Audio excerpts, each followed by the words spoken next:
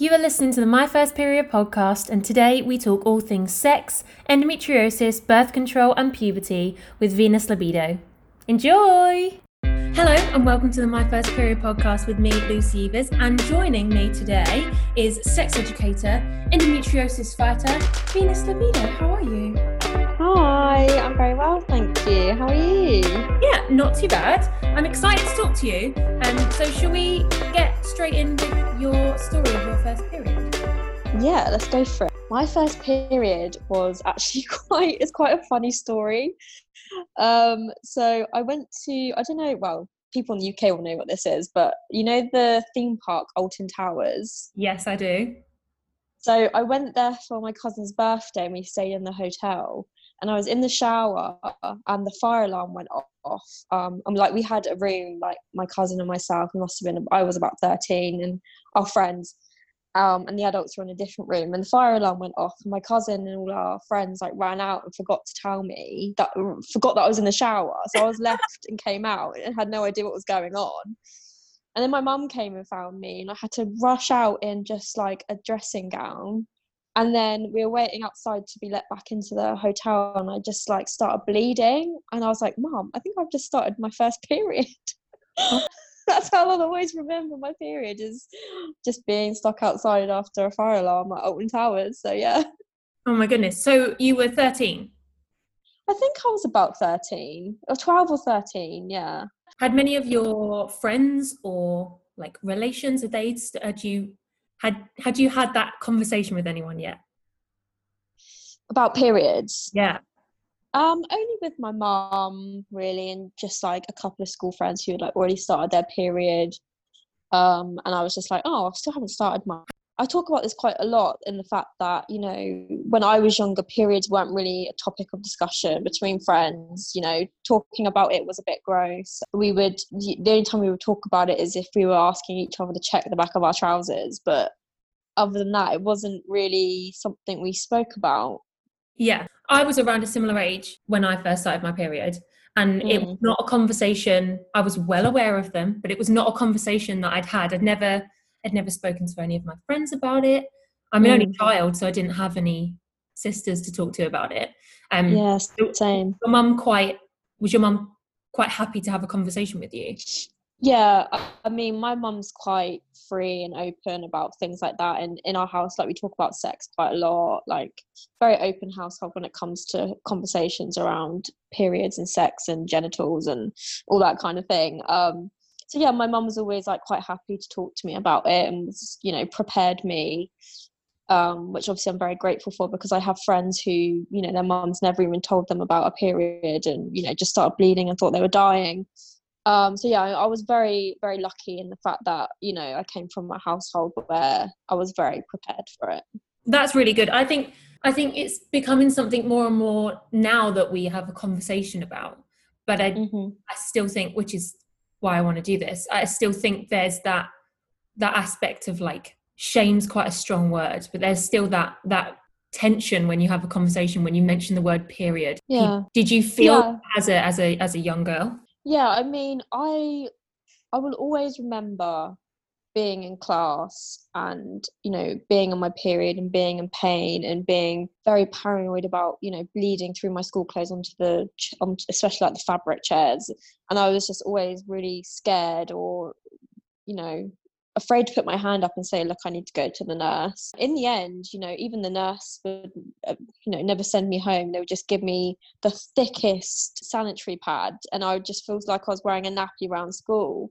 Well, I got to the point where, obviously, because now I know I have endometriosis, my periods were quite bad growing up, and very, very heavy, that I ended up taking a mobile phone to school that you weren't allowed to do, and I would just walk out of class and just call my mum and say, come and get me, because I know they're not going to let me go home. I physically feel like I'm going to pass out. But yeah, I'll always remember really horrible things that happened at school. Looking back on it now, I can't imagine happens now with the amount of talk around period poverty that happens. But I remember there was this one girl who, I'm assuming, couldn't afford sanitary products, and she would just bleed through her clothes all the time. And I remember even myself just being like, oh my god, that's really gross, because I didn't know otherwise that that poor girl really did probably just need someone to help her with her sanitary products. I suppose, and this is why I think this conversation is so important, and conversations like this are so important, because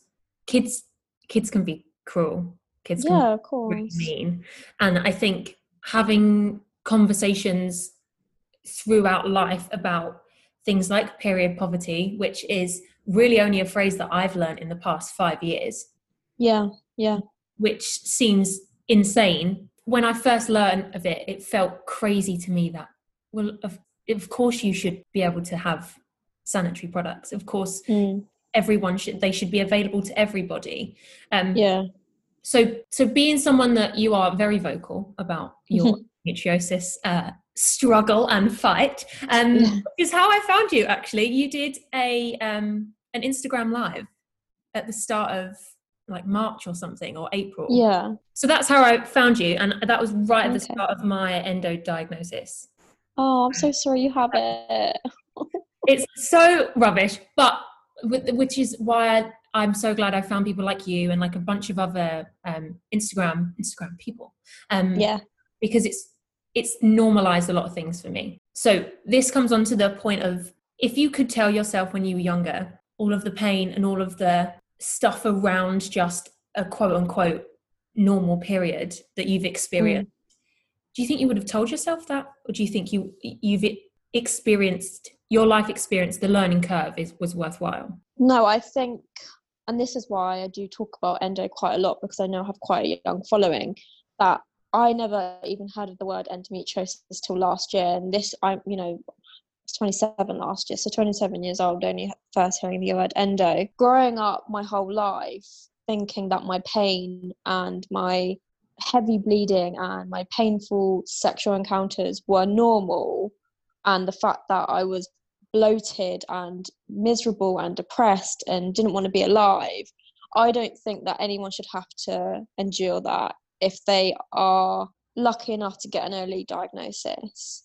And I for years I thought that my depression and my anxiety and my pain was something that I would always just have to put up with as a woman. Like, I just thought that was something that, I just have to grow a pair of balls, as I've been told many times by male doctors, and suck it up. But that's not okay, and that's not okay to tell any young girl that they should have to deal with. Yeah, I wish that I had known what that word was, and many other, health conditions that women face a lot sooner, because I do not, for the life of me, being taught anything like that growing up.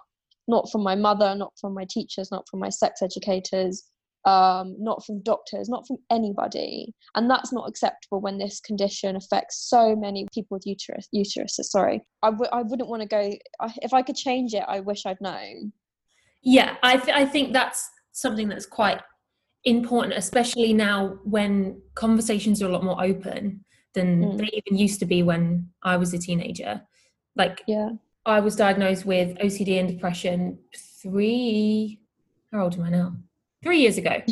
And I had to really count then. 3 years ago. I've only learned about what endometriosis is and how it affects me in the last 8 months. Yeah. And every day I learn something new, and I go, oh, so that's got absolutely nothing to do with this typical depression that they've described to me. It's got nothing to do with that. It's got everything to do with the fact that my body has this condition and it physically can't handle it. I'm sure you're well aware of, but for people who maybe don't know, it's completely debilitating. Yeah, it is. It'll take weeks out of my life because I physically can't get up. There's no energy left in me. It feels, I had to describe it to my partner the other day, because he's very good with things like this, and he's very open to a conversation, which I feel very lucky about. But he genuinely didn't understand. I got out of bed, I sat on the sofa, and I physically couldn't, no strength left in my body to get up. And he was like, come on, go out and we'll do something, like take your mind off it. And I just went, but I can't. Yeah. It's this, I don't think people see the extent of it. No, I think from an outsider or someone who hasn't got the condition, and this is myself included for many years, I just thought, okay, so having something wrong with my uterus just meant having something wrong with my uterus. But the problem with endometriosis is it's not just pain in your uterus or heavy periods. It's fatigue, it's pain in your anus, it's pain down your legs, it's mentally draining, physically draining. You know, there's things in the future you have to worry about, whether I can have children, which then plays on your mental health, and the waiting list for surgery. That again is another thing. You know, it's not just like, okay, I've broken my ankle and it's going to repair itself. This is a condition that we have to live with and affects us every day of our lives. That in itself is also very mentally and physically draining. So trying to explain that to somebody, it's like, and also another thing which really upset me was the fact that this affected my sex life for so many years. Yeah. And I thought, you know, as someone who is very interested in sex and has a very high libido, I felt like I couldn't have sex because I was in pain, which was a massive, massive impact on my mental health and my relationship with my partners. And now I've had like the surgery, it has massively improved. And I feel so upset that I went through so many years of my life feeling like I was broken because I was in pain when I was having sex. And that was not what I was told sex was meant to be like, or is meant to be like. It's meant to be a pleasurable, enjoyable thing. And it never was for me. So you are very vocal about having endometriosis, obviously we've said, but you're also very vocal about, I call you a sex educator because in my brain, that's how I see you on Instagram. Yeah, I try to be. Yeah, I feel like that's a good description. So I completely agree. I just assumed that sex was meant to be a little bit uncomfortable and meant to be painful and at certain times, and it was just something you had to, I hate this phrase, but just get on with. Yeah. Whereas learning things like, obviously there's a wide range of conditions that come part and parcel with having a uterus, unfortunately. Do you think now, as someone who is as vocal as you are, do you feel like your experiences and your voice is making a difference? Do you see it on like a tangible basis? Yeah, definitely. I do get a lot of direct messages in my Instagram account, you know, from people who think they have endometriosis and ask me if they might have it. And obviously I'm not a doctor, but I can only advise on what my own experience is and the research I've done myself in terms of like symptoms. But I do get a lot of messages from people saying like, this is affecting my sex life, like what sort of things can I do to make it more comfortable for myself? Or, you know, I've gone away myself and done the research, like actually done the research. So like trying different positions and trying toys and CBD lubes. And yeah, just because, you know, like I said before, I'm someone who has always really enjoyed sex and talking about sex and exploring my sexuality. I wanted to better that for myself. And because I knew that I could do it, I then wanted to teach others that was possible and that their sex life doesn't end just because they've got endometriosis or because they've got cervical cancer or whatever it may be. There's another reason why I did my show Private Parts, and I wanted to get my friend Karen Hobbs on, who had cervical cancer, and she talks a lot about being quite, you know, sexually active, and that, you know, your sex life doesn't end just because you have a problem with your sex organs and your uterus and your womb. Like, you know, you can still be very sexually liberated and enjoy your life, that aspect of your life. I think you're exactly correct there. I don't see my uterus as a burden, so to speak, but I do see it as something that, and you sort of touched on it a minute ago, it's something you live with. It's not something you get over. It's not something you can, it's been like 5 days my period, I'll just make it to the next month. It's, you live with it every day, and it's unavoidable. And you could go on this list of contraceptives, which I've had that said to me before when I've explained how painful and uncomfortable periods are, before knowing that it was all linked in. People just go, well, you know, you can stop it, you can go on. I've been on every contraceptive I could possibly think of, and every single one has had a detrimental effect to my not only physical health but my mental health. And I do think that's attributed a lot to my relationship with my period and my body. I know you've mentioned before that you're currently on the coil. Yeah.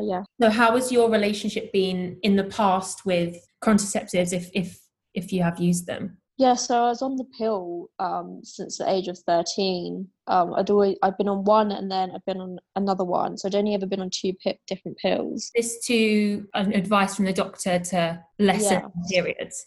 Yeah, so this was like to like minimize the amount of days I would have a period and to reduce the pain and bleeding. It only did the first thing. So, I had a shorter period. It didn't actually reduce the heavy bleeding or the period pains. And I do genuinely believe that being on the pill was a massive contribution to the fact that my mental health was so bad, because of, there is research behind that. And then as soon as I came off it, after finding I had endometriosis and being advised to have the Mirena coil fitted, I have noticed an improvement in my mental health since not being on it. My only issue with the coil, and this isn't something I would personally have ever had fitted, but it was advised by professionals to help my endometriosis, is that I now have like other issues with the fact that I have something inside me that I actually find very uncomfortable. Like I have a foreign object inside of me. I guess it's the same as taking medicine, but like something is there, and I have had lots of problems with it. And when I first had it fitted, I was having like yeast infections. I've had a couple of UTIs, and I never had any of these issues before. So I can only put it down to the fact that I have something new inside my body. Right. But I just keep being told like it needs to stay there.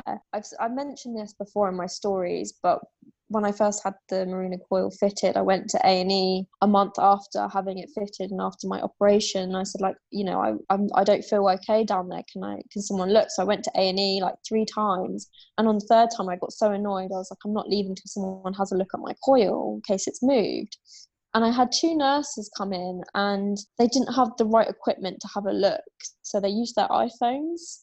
Oh my goodness. And I like looked down and they had their phones out, and I was like, excuse me, like you haven't asked for my consent, if that's okay. You put your phones out and I'm like stripped down from the waist. I think that's extremely unprofessional. And I hear stories like this all the time. And ever since then, it's kind of made me feel scared about someone investigating. Yeah, totally. It's obviously, and you use it on your IGTVs, but private parts, they are yours. Those areas of your body, I know it sounds completely obvious to say so, but they're owned by you. Yeah. For want of a better phrase, they're nobody else's business. So when it comes to things like this, I think this is possibly why, feel free to disagree with me, but I think that's possibly why we keep it ends up being such a taboo subject, is because it's that air of mystery. And I think that was something I thought of as a young girl starting my period, and for want of a better phrase, becoming a woman, whatever that bloody phrase means. But that moment in your life, everything changes. Your body changes, your body starts changing shape, you start gaining weight in certain areas that you never did before. Like I've always been a straight up and down type human. Always, my entire life. My cousin calls me 2 aspirins on an ironing board, and I do think she's correct. But when I started my period, these hips just appeared from nowhere that I'd never had before, and my legs started getting slightly chunkier. I suppose it's because your body's preparing yourself for this it's a huge change in your body, a massive change. Yeah. Do you think as a teenager, I suppose 13 teenager, did you see those changes in your body, and did you feel that uncomfortableness or pressure? I was and I still haven't, I wouldn't say I have a very full figure. I'm quite flat chested. I'm very small. Like growing up, I was always the smallest in the class. I never had any boobs as a teenager. So I felt like I never developed in the way that my friends did at a very young age. And I always felt I was very much a tomboy, and I was more involved of hanging out with the boys than I was the girls, because I just felt like I didn't fit in. Honestly, I started to see a change in my body when I got to about 24, 25, and then I started to gain weight. And that was kind of similar to how my mum was as well. She said, she was very small and slim growing up, and she got to about 25 and, started to see a difference in her body. So I was very late developer. So, but I did feel like, when I was growing up, I did feel very uncomfortable with my body because I didn't have boobs. I was very short. So do you think, going back to the period side of things, did you feel a difference in your mental state? Obviously being a teenager, maybe you won't recall, but do you feel a difference in your brain thinking this is a huge change now? Yeah, no, I do remember, and my mum says this quite a lot, you know, she noticed a difference as soon as I started my period in terms of my attitude towards people. I was quite a moody teenager, like very stubborn, and I was not interested in like other people's company. And she said I was always such a bubbly child, but as soon as I started like maturing and yeah, after my gaining my period, I just completely changed who I was. And I definitely did like notice that when I started getting into my 20s. I was like, I'm actually not the person I want to be. But that was because I was in pain all the time. Right. And Okay. because obviously my endometriosis was growing inside of me, and I've always grown up with a bad back, and you know, and it was just like I felt constantly in pain, that obviously affected my mood and my mental health, and then projected that onto others, which obviously wasn't very nice. How do you think your diagnosis and the fact that you're a menstruating human, how do you think those two things have affected each other? Do you think the endometriosis has put more pressure on your cycle? Do you think it's taken the pressure off because it's changed what a traditional cycle is? I don't know, that's kind of a tricky question to answer, but I always knew there was something wrong. Yeah. But no one listened to me, so I kept ignoring it myself. And then I think the day that I got diagnosed, I remember like calling my mum and crying and being like, I can't believe I've got something wrong with me that's actually very serious. And obviously they tell you about having laparoscopy and how dangerous it is, and you know, you have to sign something because you could potentially die during surgery because it's so invasive. And I just remember sitting there like thinking, I don't know if I can go on. Like I don't know how I'm going to deal with this for the rest of my life. And then I just thought to myself, I can't have this attitude when I have the following that I have. This is my chance to use my platform and my privilege to talk about something that needs to be spoken about. And something that's going to be an education for other people. Yeah, Because it definitely exactly. was for me. When you spoke about it, I thought, my God, she's literally listing the things that have happened for the last however many years. And I just thought, okay, right, I'm not weird. Yeah. This is normal, for want of a better phrase. Yeah. So like for the first hour of finding out, I cried and I was upset. And then after being upset for an hour, then came anger.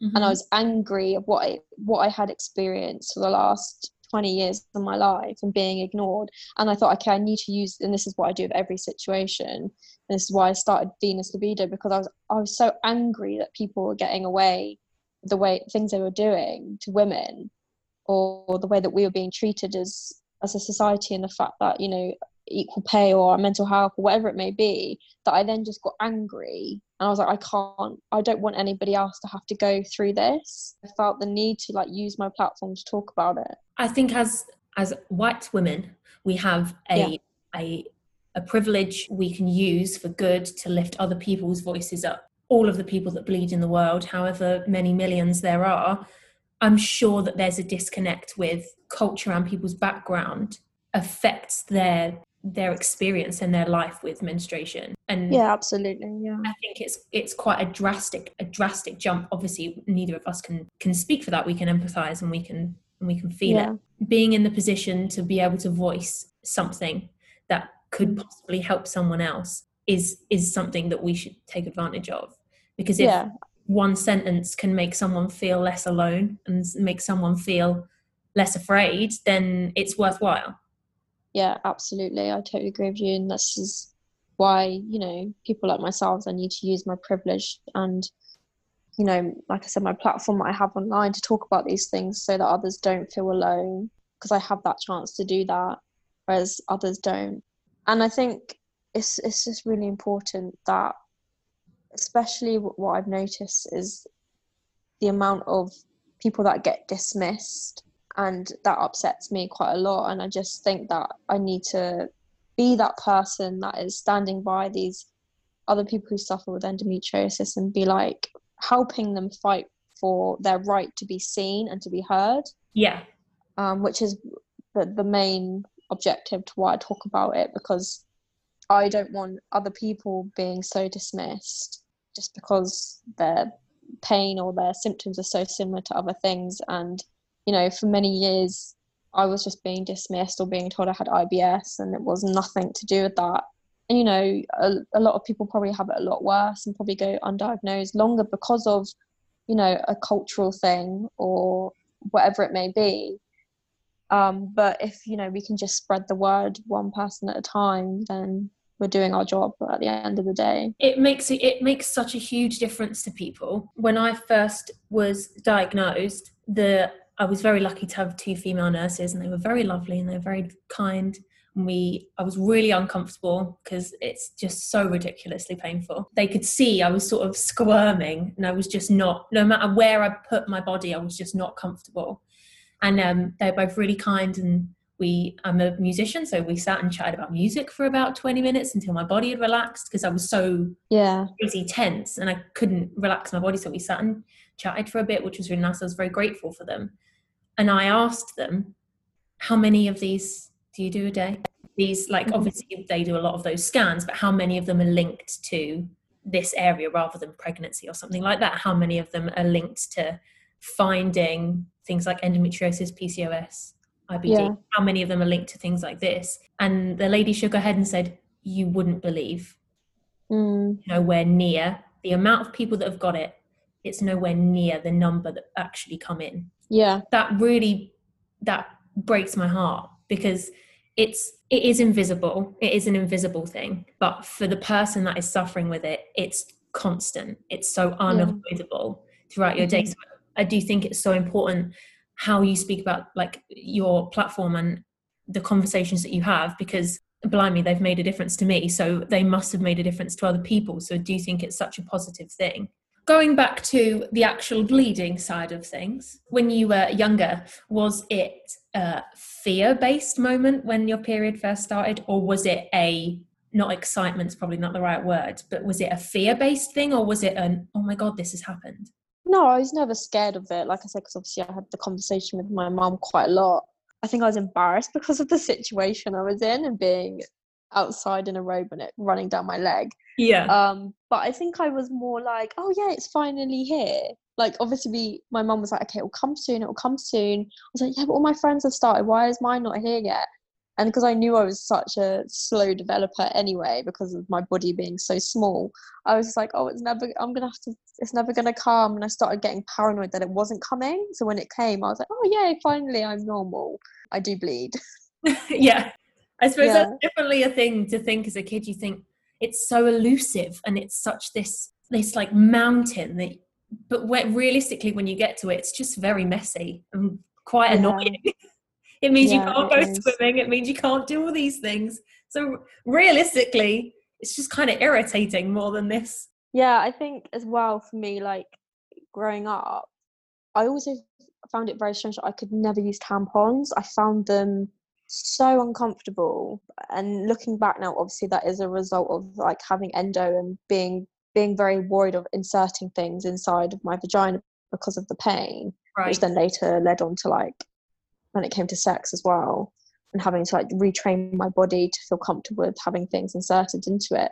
But I was like, I just thought I was abnormal, as I can't use a tampon, and I always had to use pads, which are obviously not, knowing now, very hygienic, especially from the companies I was buying them from back then. And I was always having thrush like after my period because of the sanitary pads. And yeah, I just always found like having them such a burden on my life and so irritating, because there was always more than just having a period. There was like, oh, I feel dirty, which is obviously not how we should be made to feel when we have a period.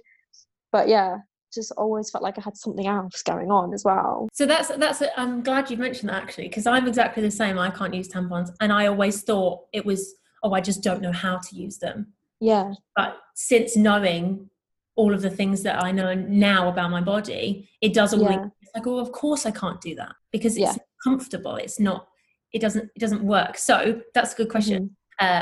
My last question will always be pads, tampons, or cup. So what is your preferred? Oh, I don't use any of those. I actually use period pants. So like I use the Thinx ones. Is that the brand? Yeah, I think you got Thinx. I actually use a company called Wooker, just because I was an ambassador for them last year, and I just think their pants are so comfortable. But I've completely tried to change my lifestyle in terms of like how much waste I'm creating, especially as a woman, in terms of like makeup and products and removing and taking off constantly. And then also my periods, I became very aware of, pollution caused by pads and tampons last year. And I was just like, I need to make this change in my life to be more sustainable. So yeah, I've just ever since last year been using pants, and I love them, and I would not use anything else. And especially after my surgery, for anyone who does have endometriosis and is going to have surgery, they are a really good thing to be wearing while you're recovering, because obviously you are bleeding as soon as you come out of having an operation, like you do have bleeding. So they were just so easy to wear a couple of hours and not have to worry about it. And you can't move very much after surgery, so they were just a massive lifesaver. So I was the same as you. I'm vegan, and I try to be as zero waste as physically possible. I haven't bought any fast fashion since last year, and I'm chuffed about it. Yay! I'm very proud of myself. Maybe apart from a bra here and there. Yeah, of course. That, I think we're okay. So I was the same. I decided, because I've always used pads, and there's only certain pads that I can use because I've got ridiculously sensitive skin. So I always thought it was, I can only use these ones. And then I found Hey Girls, which are a Scottish company, and who do the buy a box, give a box type scenario. Oh, okay, that's cool. They're really awesome. I found them, and I found Thinx and Time of the Month, which are a Cardiff-based company who don't do the buy a box. It's a different way. The money goes to a charity rather than a physical box goes to someone. Okay. So I found those products and I'm disappointed in myself that it took me that long to find these kind of eco-friendly and organic and positive companies. But now I've found them, I tell everyone about them. Yeah, I've got my mum on the pants, Yay! I literally think they're the most amazing invention. Like, they are fantastic, and they not only saving the environment, they're saving you money and saving you from being bloody taxed on products you should not be taxed on. I don't know whether you feel the same about this. My periods are insanely heavy. So in order to do pants every day, I'd have to have like 8 pairs. So I wear them on when I feel like it's brewing. I wear the pants the few days before, and then when I'm on like the last day, I wear them the last like 1 or 2 days period. So they're a comfort. Do you find them a comfort? Oh yeah, they're definitely a comfort thing. Yeah, absolutely. But I would say though, I have, like I said before, I've got very heavy periods, and I can wear these pants like on my heaviest and I'm fine. Really? Yeah, the Wooker ones are really good. Like, yes, I'm having a period at the moment. I'm not actually supposed to be having periods because I've got the coil, but for some reason I am, which is apparently okay. The last like 2 days I've been bleeding very heavily for the first time since my op, which is very strange. And I've been wearing the pants, and they can take quite a lot of fluid. If you go on Wooker, they actually show you some videos of them pouring like a cup of water onto the pants and it not leaking through. Like, they are amazing. What's the how do you spell it? Okay, so it's WUKA. Oh, okay. I'll have a look when we're done. That's any. So I've seen you use the CBD oils. They've absolutely saved my life. Yes, On are fantastic, and also the people that run On are amazing people. So I'm here for them all the time. Yeah. And another company which is also fantastic and helped me a lot after surgery is a company called BU. And they have these amazing eucalyptus strips that you put on your tummy just to help reduce pain. And I wear them like as soon as I start having endo pain, because I don't really like taking painkillers. I'd rather use like natural things. So BU are also a really fantastic company who have amazing patches. That's awesome. Well, thank you. Thank you for having a conversation with me today. I think it's been great. No, thanks for having me on. I hope it helps anyone who's listening. I hope it helps you in some way. Yeah, I think it definitely will. And I think I always say that the sooner we change our language around things like mental health, invisible, quote unquote, invisible diseases, the sooner we change our language around them, I think attitudes will change. Yeah, absolutely. Yeah. They'll be quick to follow. Thank you for chatting with me.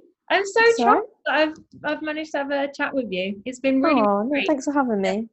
Have a lovely rest of your day. And you, thank you so much. Thank you. That was it. That was the first official My First Period podcast. Can you believe it? Thank you so much to Venus for joining me for this conversation. I learned so much. She's such an interesting and insightful human being. It was really, really wonderful to chat with her. Find her on Instagram, Venus Libido. That's Venus, Libido. Did I spell that right? I think so. Thank you so much for joining me. Thank you so much for listening to this podcast. I have been Lucy Evers. You have been absolutely marvellous. Thank you so much for listening. Have a great rest of your week. Take care. Bye.